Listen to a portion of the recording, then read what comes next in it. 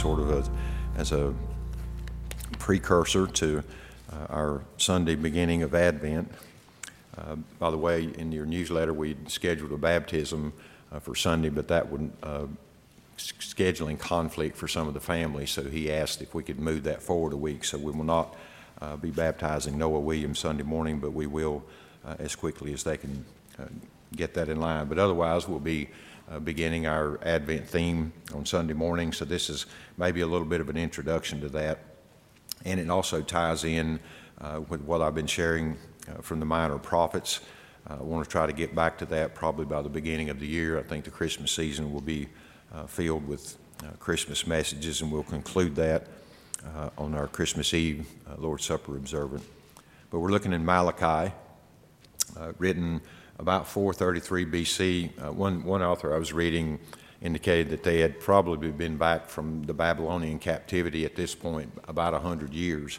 But it's often called the period between the Old Testament, or the closing of the Old Testament and the New, the intertestamental period, believed to be around 400 years, where there wasn't, what didn't mean that God was inactive, but it meant that there was no new word from God. There was no new prophet who came on the scene, or a prophet who spoke for the word of God in that period of time, and really leading up to the birth of Christ. So that's just what I wanted to share. I was interested in reading Malachi because I was wanting to think about the circumstances that were present at the coming of Christ, or the announcement of the birth of Christ, and really the last word to the people, and that was all they had for this 400 years. And so I just want to look at the book of Malachi tonight. We'll just read a few, at least chapter 1, and then I'll pick up in the other chapters. It's kind of a overhead survey, if you will, of the book of Malachi. But he begins here, the oracle of the word of the Lord to Israel through Malachi. I have loved you, says the Lord. But you say, how have you loved us? Was not Esau Jacob's brother, declares the Lord? Yet I have loved Jacob, but I have hated Esau, and I have made his mountains a desolation, and appointed his inheritance for the jackals of the wilderness. And though Edom says, we have been broken down, but we will return and build up the ruins, thus says the Lord of hosts, they may build, but I will tear down, and men will call them the wicked territory, and the people toward whom the Lord is indignant forever. Your eyes will see this, and you will say, the Lord be magnified beyond the border of Israel. A son honors his father, and a servant his master. Then if I am a father, where is my honor? And if I am a master, where is my respect, says the Lord of hosts to you, O priest, who despise my name? But you say, how have we despised your name? You are presenting defiled food upon my altar. But you say, how have we defiled you? And in that you say, the table of the Lord is despised. That's how they were defiling him. But when you present the blind for sacrifice, is it not evil? And when you present the lame and sick, is it not evil? Why not offer it to your governor? Would he be pleased with you, or would he receive you kindly, says the Lord of hosts? But now will you not entreat God's favor, that he may be gracious to us? With such offering on your part, will he receive any of you kindly, says the Lord of hosts? Oh, that there were among you those among you who would shut the gates, that you might not uselessly kindle fire on my altar. I am not pleased with you, says the Lord of hosts, nor will I accept an offering from you. For from the rising of the sun even to its setting, my name will be great among the nations, and in every place incense is going to be offered to my name, and a grain offering that is pure. For my name will be great among the nations, says the Lord of hosts. But you are profaning it, in that you say the table of the Lord is defiled, and as for its fruit, its food is to be despised. You also say, my, how tiresome it is, and you disdainfully sniff at it, says the Lord of hosts. And you bring what was taken by robbery, and what is lame or sick, so you bring the offering. Should I receive that from your hand, says the Lord? But cursed be the swindler who has male in his flock and vows it, but sacrifices a blemished animal to the Lord. For I am a great king, says the Lord of hosts, and my name is feared among the nations. And now this commandment is for you, O priest. If you do not listen, and if you do not take it to heart to give honor to my name, says the Lord of hosts, then I will send the curse upon you, and I will curse your blessings. And indeed I have cursed them already, because you are not taking it to heart. Behold, I am going to rebuke your offspring, and I will spread refuse on your faces, the refuse of your feast, and you will be taken away with it. Then you will know that I have sent this commandment to you, that my covenant may continue with Levi, says the Lord of hosts. My covenant with him was one of life and peace. I gave them to him as an object of reverence, so he revered me and stood in awe of my name. True instruction was in his mouth, and unrighteousness was not found on his lips. He walked with me in peace and uprightness, and he turned many back from iniquity. For the lips of the priest should preserve knowledge, and men should seek instruction from his mouth, for he is the messenger of the Lord of hosts. But as for you, you have turned aside from the way. You have caused many to stumble. By the instruction, you have corrupted the covenant of Levi, says the Lord of hosts. So I also have made you despised and abased before all the people, just as you are not keeping my ways, but are showing partiality in the instruction. Do we not all have one Father? Has not one God created us? Why do we deal treacherously against each brother as to profane the covenant of our fathers? Judah has dealt treacherously, and an abomination has been committed in Israel and in Jerusalem. For Judah has profaned the sanctuary of the Lord, which he loves, and has married the daughter of a foreign god. As for the man who does this, may the Lord cut off from the tents of Jacob everyone who awakens and answers, or who presents an offering to the Lord of hosts. This is another thing you do. You cover the altar of the Lord with tears, with weeping, and with groaning, because he no longer regards the offering or accepts it with favor from your hand. Yet you say, for what reason?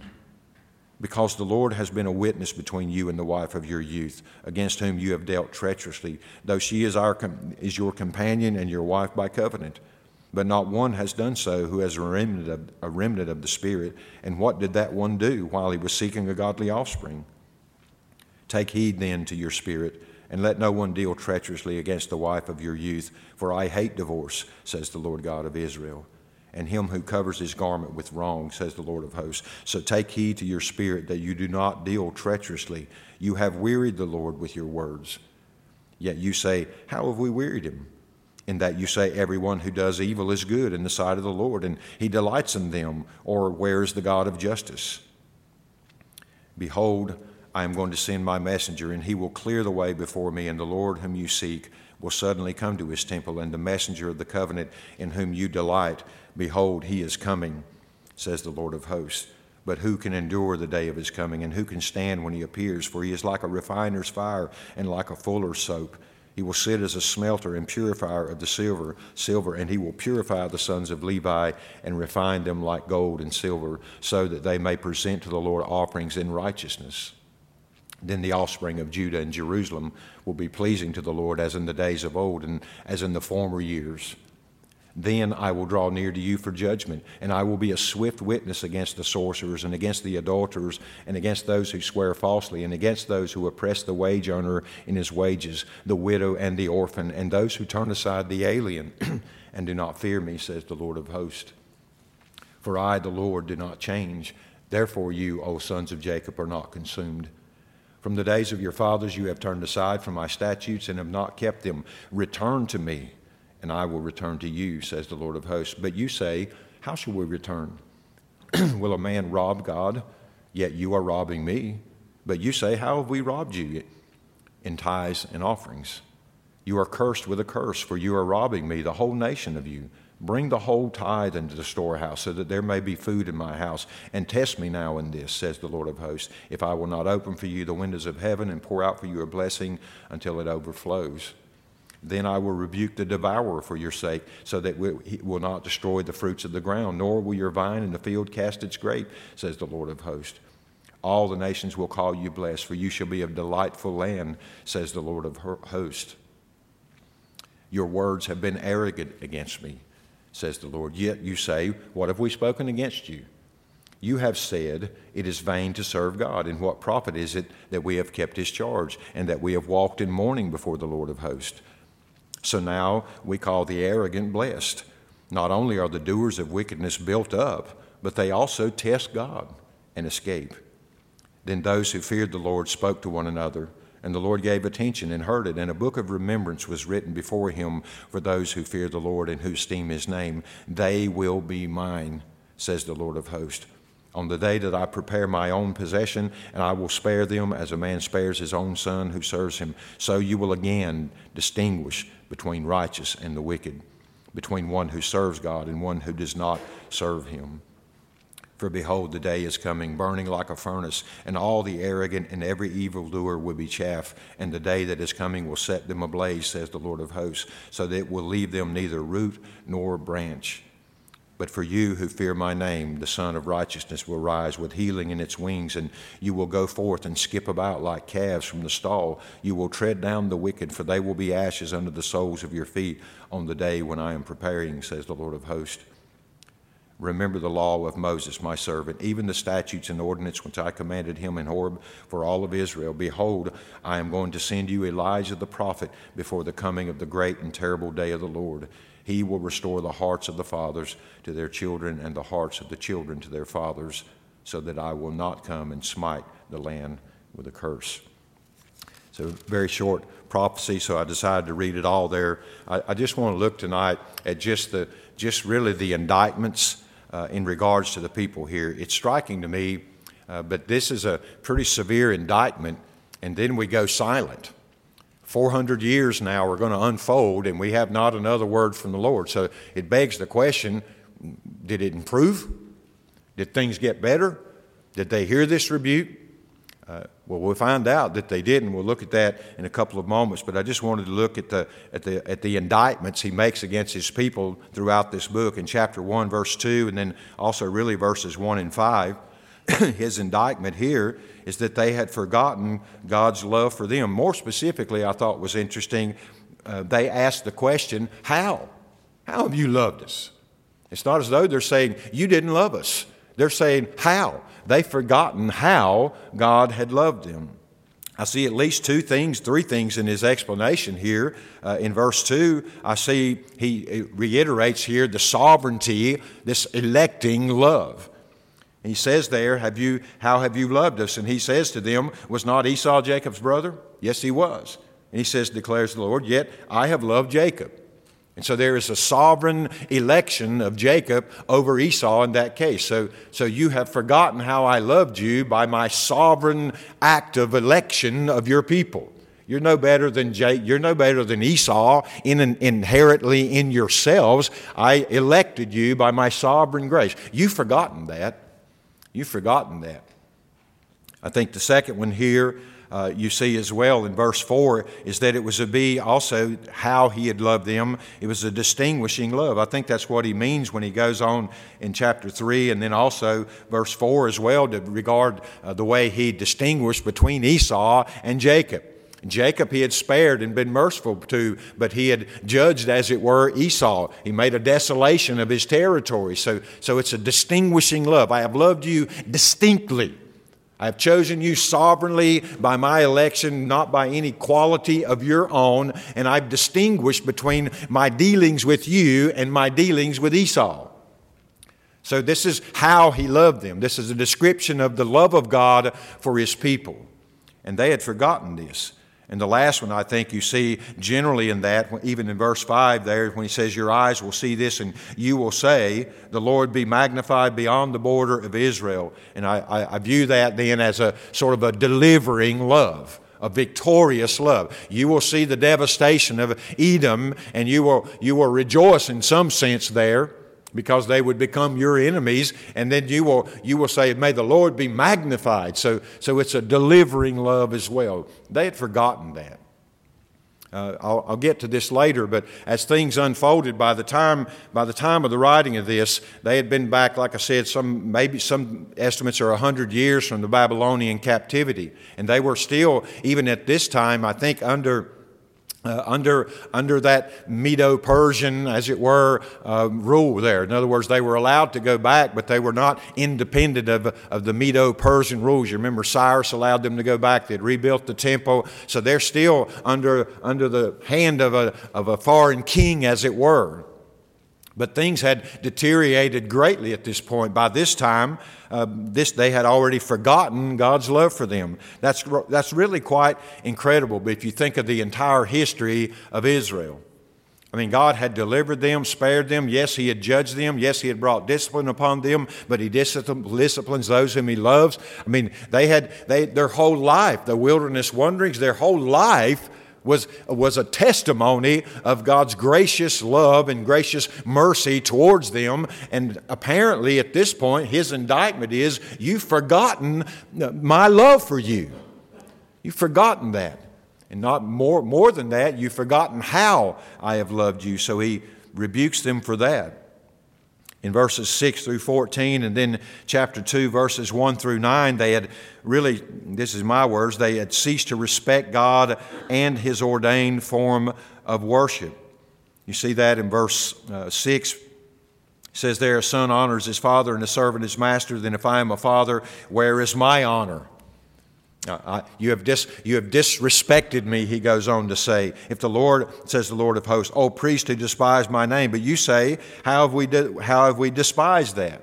And so what they were doing, they were presenting defiled food upon the altar. But you say, how have we defiled you? And that you say that, and that defilement was in that they say the table of the Lord is to be despised. I don't know that they were literally saying that, but the way they were handling it was defiling it, and by the doing of that, they were despising the Lord himself and the table of the Lord. They were making light, devaluing the table, devaluing the form of worship that God had ordained for them, and they cheapened the whole thing, and by doing so, they were dishonoring God.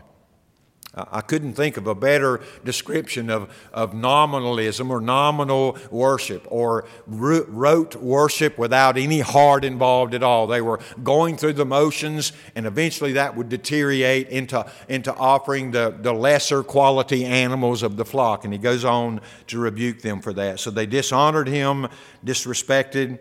I think by disrespecting his ordained means of worship, they were disrespecting God himself. Defiling the altar with, he goes on to say in verses 6 through 7, but with the blind and the lame and the sick. In fact, the weariness of it all, they were begrudging, and it was like a bitter service to God. It was just like lip service to God. Let's go through the motions, no use in sacrificing the qualities of our flocks. Let's throw the things that we don't like anyway, the ones that we don't reproducing, the blind and the lame and the diseased among the flock. Let's give them to God. After all, He's God. He doesn't need anything to eat. And by that cheapened worship, they were really dishonoring or devaluing God Himself. That's quite an indictment for these people at this time. In chapter 2, verses 10 through 12, another indictment here is that they had abandoned their covenant relationship for the worship, as it were, or maybe even the commingling of the worship of the nations. In fact, some people speak as though they were influenced so greatly by the culture of the Medo-Persians that they had commingled and began to worship in odd ways or incorporate things involved in that, but they had abandoned that covenant. In chapter 2, beginning in verse 10, he says, do we not all have one Father? Has not one God created us? Why do we deal treacherously against his brother so as to profane the covenant of our fathers? He goes on to talk about, I think he means here intermarrying, but it seems to me there's a spiritual application here as well. They literally were abandoning the wife of their youth, which was the covenant God had with them, and they were embracing an adulterous affair with the nations around them. So maybe they were accommodating cultural influences at the time, or the Medo-Persian influences. So even though they were allowed to go back to Jerusalem, rebuild the temple, reestablish the temple worship, they were commingling that in some ways, and they were devaluing that altogether. So they were literally forsaking the covenant of their youth. And certainly, they were certainly taking wives of the pagans as well, and commingling and intermingling in relationships with those who were not believers. So they were rebuked, and that was part of the indictment as well. In fact, by the time of Christ's coming, through history, they became really Hellenistic, and I think that contributed in some way to the very same thing here. It watered down their theology and their faith in God. In verses 13 through 16, the indictment here was that they cry upon the altars for God's favor, yet they hardened themselves so as to be blind to the cause of his withdrawal, which was really their unfaithfulness. That was really striking, because they act this way. God does not receive the offering. I think that would mean that He was not reciprocating with the expected blessings for the offering up of those things, and they were distressed, and rightly so. But what did they do? They cover the altar of the Lord with their tears and with their weeping and with their groaning, because He no longer regards the offering or accepts it with favor from their hand. And yet you say, for what reason? And that's when He says, because the Lord has been a witness between you and the wife of your youth, against whom you have dealt treacherously, though she is a companion of your wife by covenant. And so not only did they harden their hearts and commit this adultery, whether literally by leaving their wives and taking other wives, or whether He's speaking spiritually, they had abandoned their covenant relationship with God and embraced a new relationship with the pagan gods. Whatever the case is here, He's saying, because I withdrew my favor on that basis, you come to the altar and you weep and you groan and you moan, and you can't figure out why God's withdrawn His favor, and you're pleading with God, where is your favor? And you've hardened your heart to the adulterous nature of your relationship with these pagan gods. So they've hardened themselves, and now they don't even understand that the reason for God's withdrawal of His favor was their unfaithfulness. In chapter 2, verse 17, another indictment here is they call into question, and these are my words as well, they call into question the righteousness of God. I'm getting that from verse 17. He says, you have wearied the Lord with your words, yet you say, how have we wearied Him? I thought about that in the context of the weeping on the altar. I would think the Lord would like that. That's demonstrative of humility here and of mourning and grieving. The problem was you're not repenting. You're not recognizing why His favor's withdrawn. You just know that you're not getting the blessing you used to, and like a baby who doesn't get his milk, you're crying. And down in verse 17, He says, you've wearied me with your words. And they say, how have we wearied Him? What did we say?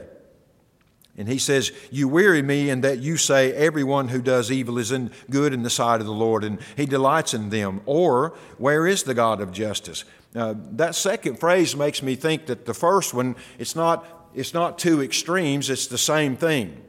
It's as if they're saying, where's the God of justice? If there's oppression, if God removes His favor and they're suffering in any way, they are saying things like, well, apparently the Lord delights in them. Everyone who does evil is good in His sight, because they're the ones prospering and getting the favor. He says, you say things like that, and then you say things like the last one here, where's the God of justice here? So I think they're calling into question the righteousness of God, because He had withdrawn His favor from them, and they resented that, and they saw those that were used as instruments to rebuke them, they saw them being blessed in their wickedness, and they were concluding, well, He must think they're good. And you're calling into question the righteousness of God Himself because the wicked were prospering. That's quite an indictment. I mean, you're questioning the character of God while your character is rotten. You're calling into question the righteousness of God, and you forsaking Him every step of the way and abandon the covenant with the wife of your youth, and you're going to call into question the righteousness of God? You weary me with those words, God says to His people. And how must it have wearied God? I mean, you talk about a slap in the face. I mean, every mercy you endure comes from a righteous God, and you forsake that very mercy and go after foreign gods and then wonder why I've removed my favor from you and even accuse me of unrighteousness in doing so. Incredible. In chapter 3, verse 7, the indictment here is that they had not departed from the pattern of turning away from God's law. You see that in chapter 7, verse 3, chapter 7 there at the conclusion of those verses just before. He says, from the days of your fathers you have turned aside from my statutes and have not kept them. Return to me and I will return to you, says the Lord of hosts. But you say, how shall we return? So the indictment here is that it's not just this generation.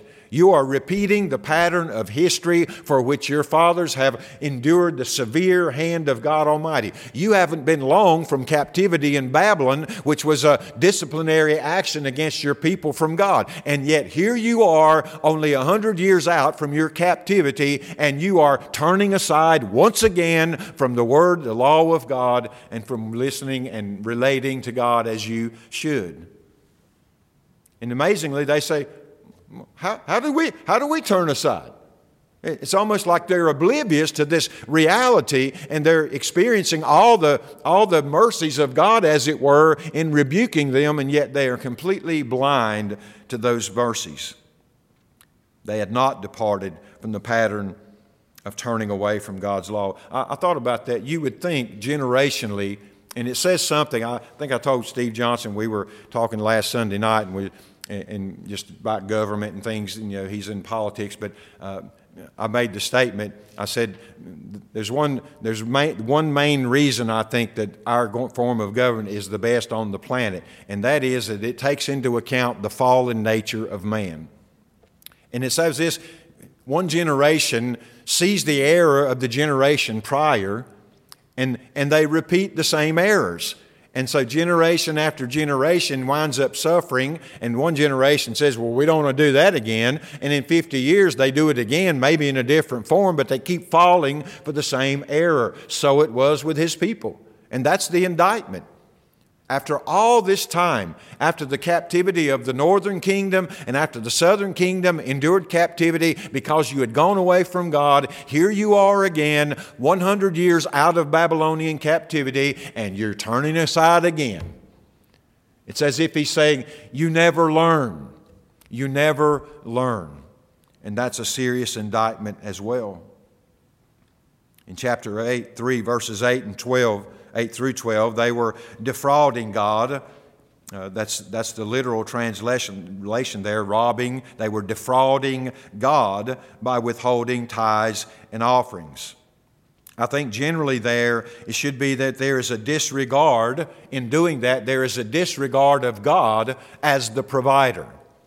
In fact, part of returning the tithe under that relationship with God was indicative of a recognition of God as the provider. Yes, we know God doesn't eat grain, but He also provided that grain and those offerings would supply those who are serving Him in the temple area. And they were depriving or withholding that. Maybe things were difficult. Maybe they couldn't afford it. Maybe they felt as though they couldn't make ends meet in their own home, or perhaps their children would go hungry. So they defrauded God and said, yes, we acknowledge that you are the provider, but we have higher priorities here. So we're going to retain this to ourselves, meet our needs, and after all, you're God and you really don't have any needs. I don't know how they justified it, but the bottom line is that they were under the command at that point. I don't think this is a New Testament command, but they were under the command at that point that they should give of the tithe, and they were withholding the tithes and the offerings, and that was God's indictment. Why? Because you're defrauding me. You're benefiting from my provision, yet not acknowledging that very provision. You're dishonoring and devaluing me, the source of your being sustained by the fruit of the ground, the rain and the soil, and all the things necessary to produce that crop come by my sovereign hand. And by withholding the tithe, you are disregarding me. He goes later on to talk about His holy name. His name will not be defamed. It will be magnified in the nations. And so it should be with His own people. But they had not done that.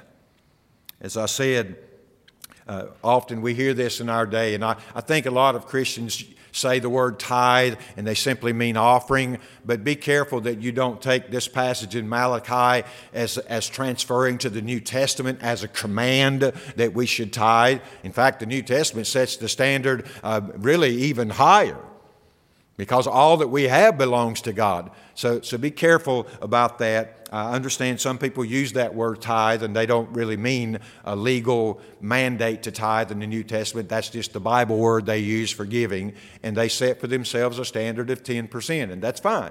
That's fine. as long as people don't call that a tithe. But they were under this command. It wasn't New Testament error here. They are under command that they were to tithe. That was the supporting of the temple complex there and all those who served within the temple. And they were withholding that from God. It says secondarily to me there that they were devaluing what was happening in the temple. If I'm not willing to support it, it must not be that much of a priority to me. And after all, it clearly wasn't a priority, because whenever they took their offerings there, they took the weakest of their flocks and offered them up, and the priests received those, and they offered those up. So they corrupted the whole thing. So it may be that they were withholding the tithe because it's just demonstrative of their devaluing of the whole process altogether. In either way, it was defrauding God. In chapter 3, verses 13 through 15, excuse me, he speaks here of their arrogance. It's a really striking verse when you think about it.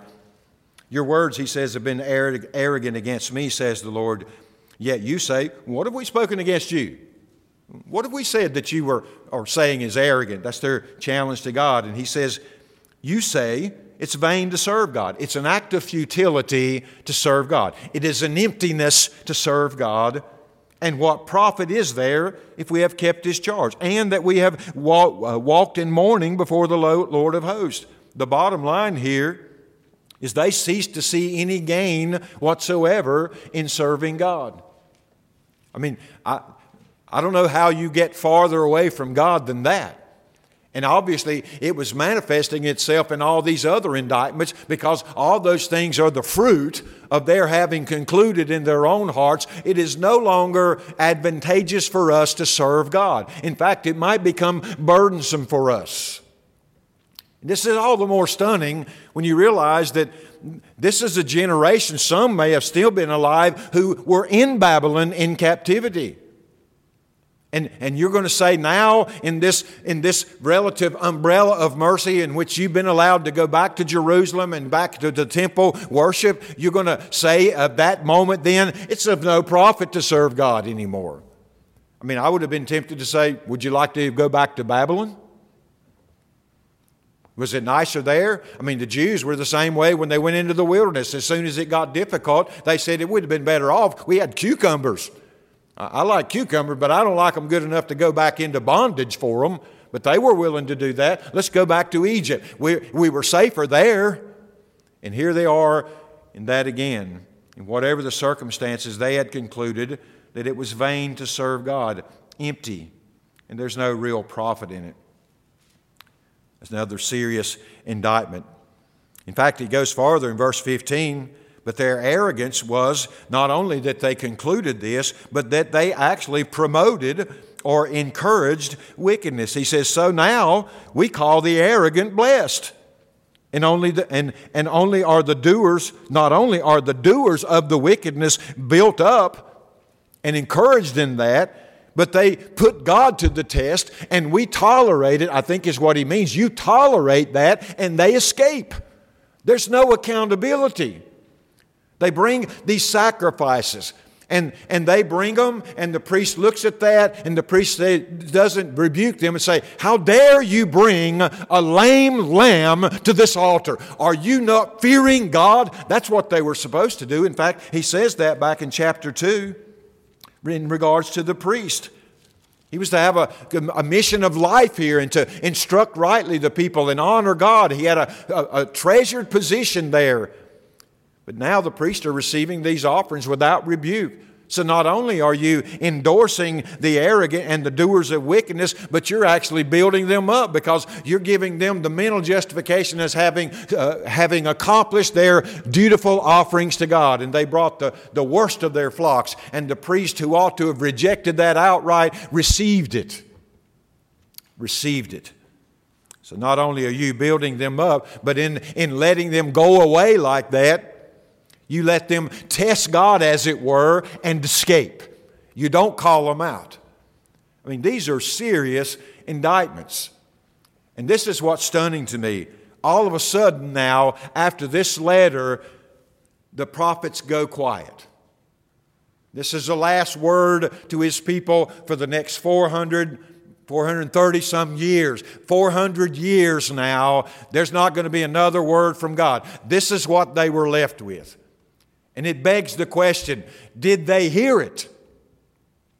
Did they hear it? Well, it seems to me as you see history unfolding that they began to suffer more and even grow more and more corrupt. The conditions here, I just looked these up, but in 433 BC, as I already mentioned, the Jews had returned from Babylon captivity. Mostly it says, it was interesting, I was doing some research, but mostly they returned as merchants. They were no longer shepherds, very many.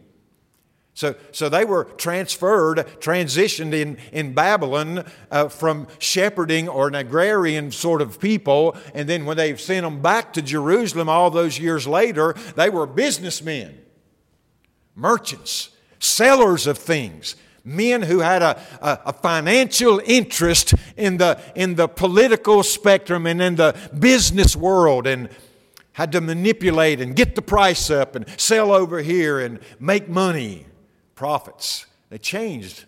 The captivity changed the people. So they were primarily merchants now and no longer shepherds. Interestingly enough, as I mentioned, the Medo-Persians were still ruling there. They did have the temple rebuilt. The law and the Aaronic priesthood was actually restored there, and pretty much idol worship ended at that point. They didn't fall so much again to Molech and some of the Ashtaroths and some of the false gods, so they kind of learned their lesson in regards to that. It's not good. The people themselves, the indictments here, just a summary. They were mistreating their wives, obviously. They were intermarrying with pagans. They were not tithing. They were neglecting the temple, and the priests were neglecting the temple and not teaching the people. In general, there was no honoring of God remaining now in Jacob or in Israel. So in 333 BC, Israel then fell to the Greeks. Alexander, there they adopted the Greek language, many of the customs and manners of the Greek people. Ultimately, you remember Alexandria was where they translated the Old Testament into Greek, which gave us the Septuagint, which is actually quoted in the New Testament. So that's where the language, that was 333 BC. They were allowed to kind of go along in pretty much freedom there. 323, it actually fell to the Egyptians as well, Israel did. And then 204 BC, Antiochus of Syria captured Israel. He and his successor, Antiochus Epiphanes, persecuted the Jews and sold the priesthood. 171 BC, Epiphanes desecrates the Holy of Holies and sparks the Maccabean revolt. Many of you have read Judas Maccabeus, and the revolt happened there. And by 165 BC, the Jews recaptured Jerusalem, cleansed the temple, and there's still ongoing fighting with the Syrians. That continues all the way to 63 BC. Until finally in 63 BC, Rome gains control of Israel. Pompey once again defies the Holy of Holies. 47 BC, Caesar installs Antipater, the descendant of Esau, and Antipater appoints his two sons as kings over Galilee and Judea. And by the time the New Testament opens, Antipater's son Herod the Great is king. The priesthood is no longer Aaronic, but more political. In fact, it develops into two political factions, the Pharisees and the Sadducees. And of course, the Sanhedrin was 70 of those, the chief priest and the 70, and they had the real authority. They were like the Supreme Court, a political wing. They were the more liberal of the wing, but in the more conservative wing, they began to be so guarding of the law that they began to implement all these traditions to keep you from breaking the law, and that rose to the level of the law itself in their minds. In fact, they made the law almost meaningless and impossible to live up to by the people by that. So there was an overreaction to conservatism, perhaps against the liberalism of the Sanhedrin and the Sadducees. That's the scene the New Testament opens in. And see, to me, that suggests something to me. It suggests to me that they didn't hear Malachi's prophecy. Things kept deteriorating. They kept coming under occupation from other nations. They kept enduring this difficulty, and all the way by the time of Christ, the Aaronic priesthood has been squeezed out, and it is a political realm, and that resulted in the oppression of the people. And we wonder why were expectations of a Messiah so high at the time of Christ? This is why. It had deteriorated to the point to where the people were being oppressed. The common people were being oppressed under these political systems of religion, under the corruption, all those things, under foreign dominating kings, under persecution. And I think they had come to the conclusion that there's only one deliverance from this, and this is that our promised Messiah must come. And so, yes, expectations were high. And Malachi indicates that as well. Let me review those in chapter 1, verse 10 through 11, and then 13 through 14. God's appeals to those people. He's rebuked them, but His appeals here in regards to His name. There He says His name is great and shall be honored. That's what they ought to have been doing. But He's saying to them, it will be. And you will one day honor it, even if it's under the mighty hand of the judgment of God Almighty. It will be honored. In chapter 2, verses 1 and 4, He rebukes His rebuke of the priesthood. In fact, chapter 2, verse 5 through 7, He talks about what sort of blessing they ought to have been, but yet they were not, and nor were they at the time of Christ. At the time of His incarnation, certainly, but even in the time of His ministry, they ought to have been a blessing, but they were not. They became oppressive to the people. You remember Jesus rebukes them. You load them down with heavy burdens, but you yourself are not willing to carry 1 ounce of that burden. What had been planned to be a blessing to the people became a burden to the people. In chapter 3, verse 1 and 7, we get the first inkling of the messenger who is coming before the Lord.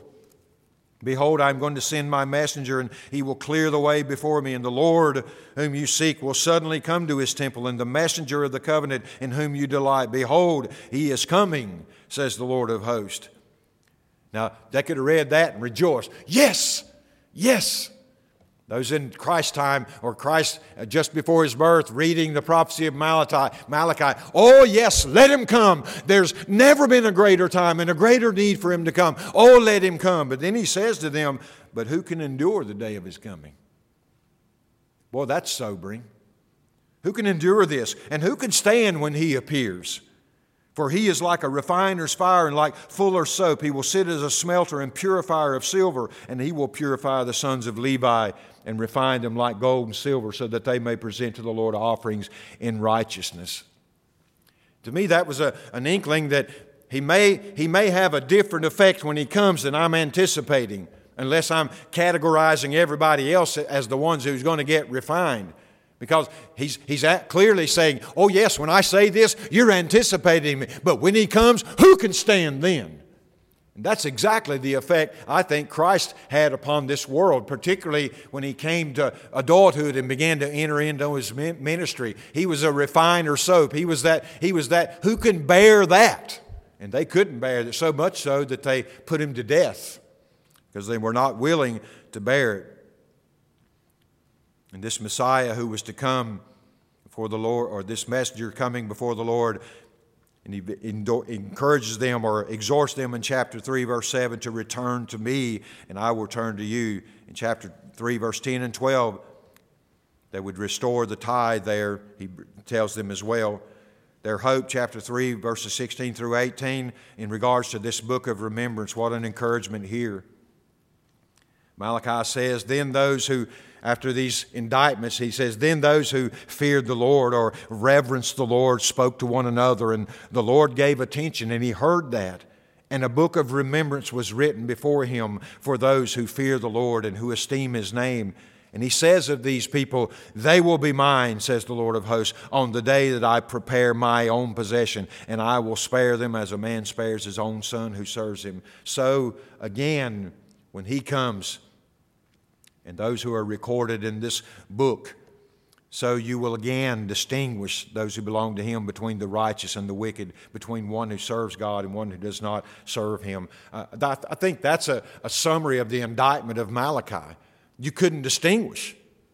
You couldn't distinguish them between those who were wicked and those who were righteous. There was no distinction. They were all flattened out into this one kind of people, and there was no one who was honoring God. Apparently, they were yet a remnant of those who feared the Lord, and they had the promise that they would be secure. He mentions the future that's coming. I think this is the ultimate future as well. Perhaps they applied it to the immediate, the first coming of Christ. In chapter 4, verse 1-3, for behold, the day is coming, burning like a furnace, and all the arrogant and every evildoer would be chaff, and the day that is coming will set them ablaze, says the Lord of hosts, so that it will leave them neither root nor branch. But in the midst of that, for you who fear my name, the Son of Righteousness will rise with healing in his wings, and you will go forth and skip about like calves from the stall, and you will tread down the wicked, for they will be ashes under the soles of your feet on the day which I am preparing, says the Lord of hosts. He ends with them with this exhortation, verse 4. Remember, he says, the law of Moses, my servant, even the statutes and ordinance which I commanded him in Horeb of all Israel. And then this promise, behold, I am going to send you Elijah the prophet before the coming of the great and terrible day of the Lord. You'll recall that Jesus, they cite this to Jesus, and Jesus said to him, I say to you, Elijah has already come, if you can hear it. And I think he's referring to this passage. I'm sending you Elijah before that great and terrible day of the Lord, before the coming of the great and terrible day of the Lord. In verse 6, then, he says, this Elijah will restore the hearts of the fathers to their children and the hearts of the children to their fathers. You could preach a message there. But he says, so that I will not come and smite the land with a curse. To me, that period of darkness, that 400 years of silence, that last indictment, and the inklings of the promise to come, and the conditions as they deteriorated, provoked, as it were, in the people a longing and a yearning for that Messiah to come. Yes, I preach from Isaiah 53. I don't think they anticipated that he would achieve victory for them in the way that he did, but he's coming. And to me, that darkness that was getting worse and worse up until the time of Christ, the incarnation, the coming of Jesus Christ, the pregnancy of Zechariah or Elizabeth and Zechariah, the birth of John the Baptist as the Elijah, as it were, and precursor to the coming of Jesus Christ, that moment, that light come into the world and pierced the darkness as it had become. And then he would grow.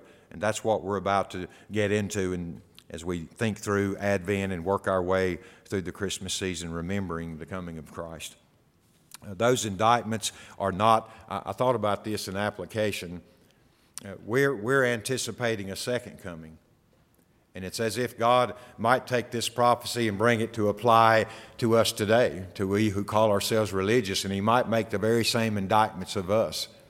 And there may be some darkness if there's no change and we don't hear and return to him. There may be some darkness, and at times may be getting tough, and we'll be all the way out at the end of there somewhere, and we'll be like them. We'll be crying out, oh, where is the Messiah? There is no recovering for this. Oh, Christ Jesus, come.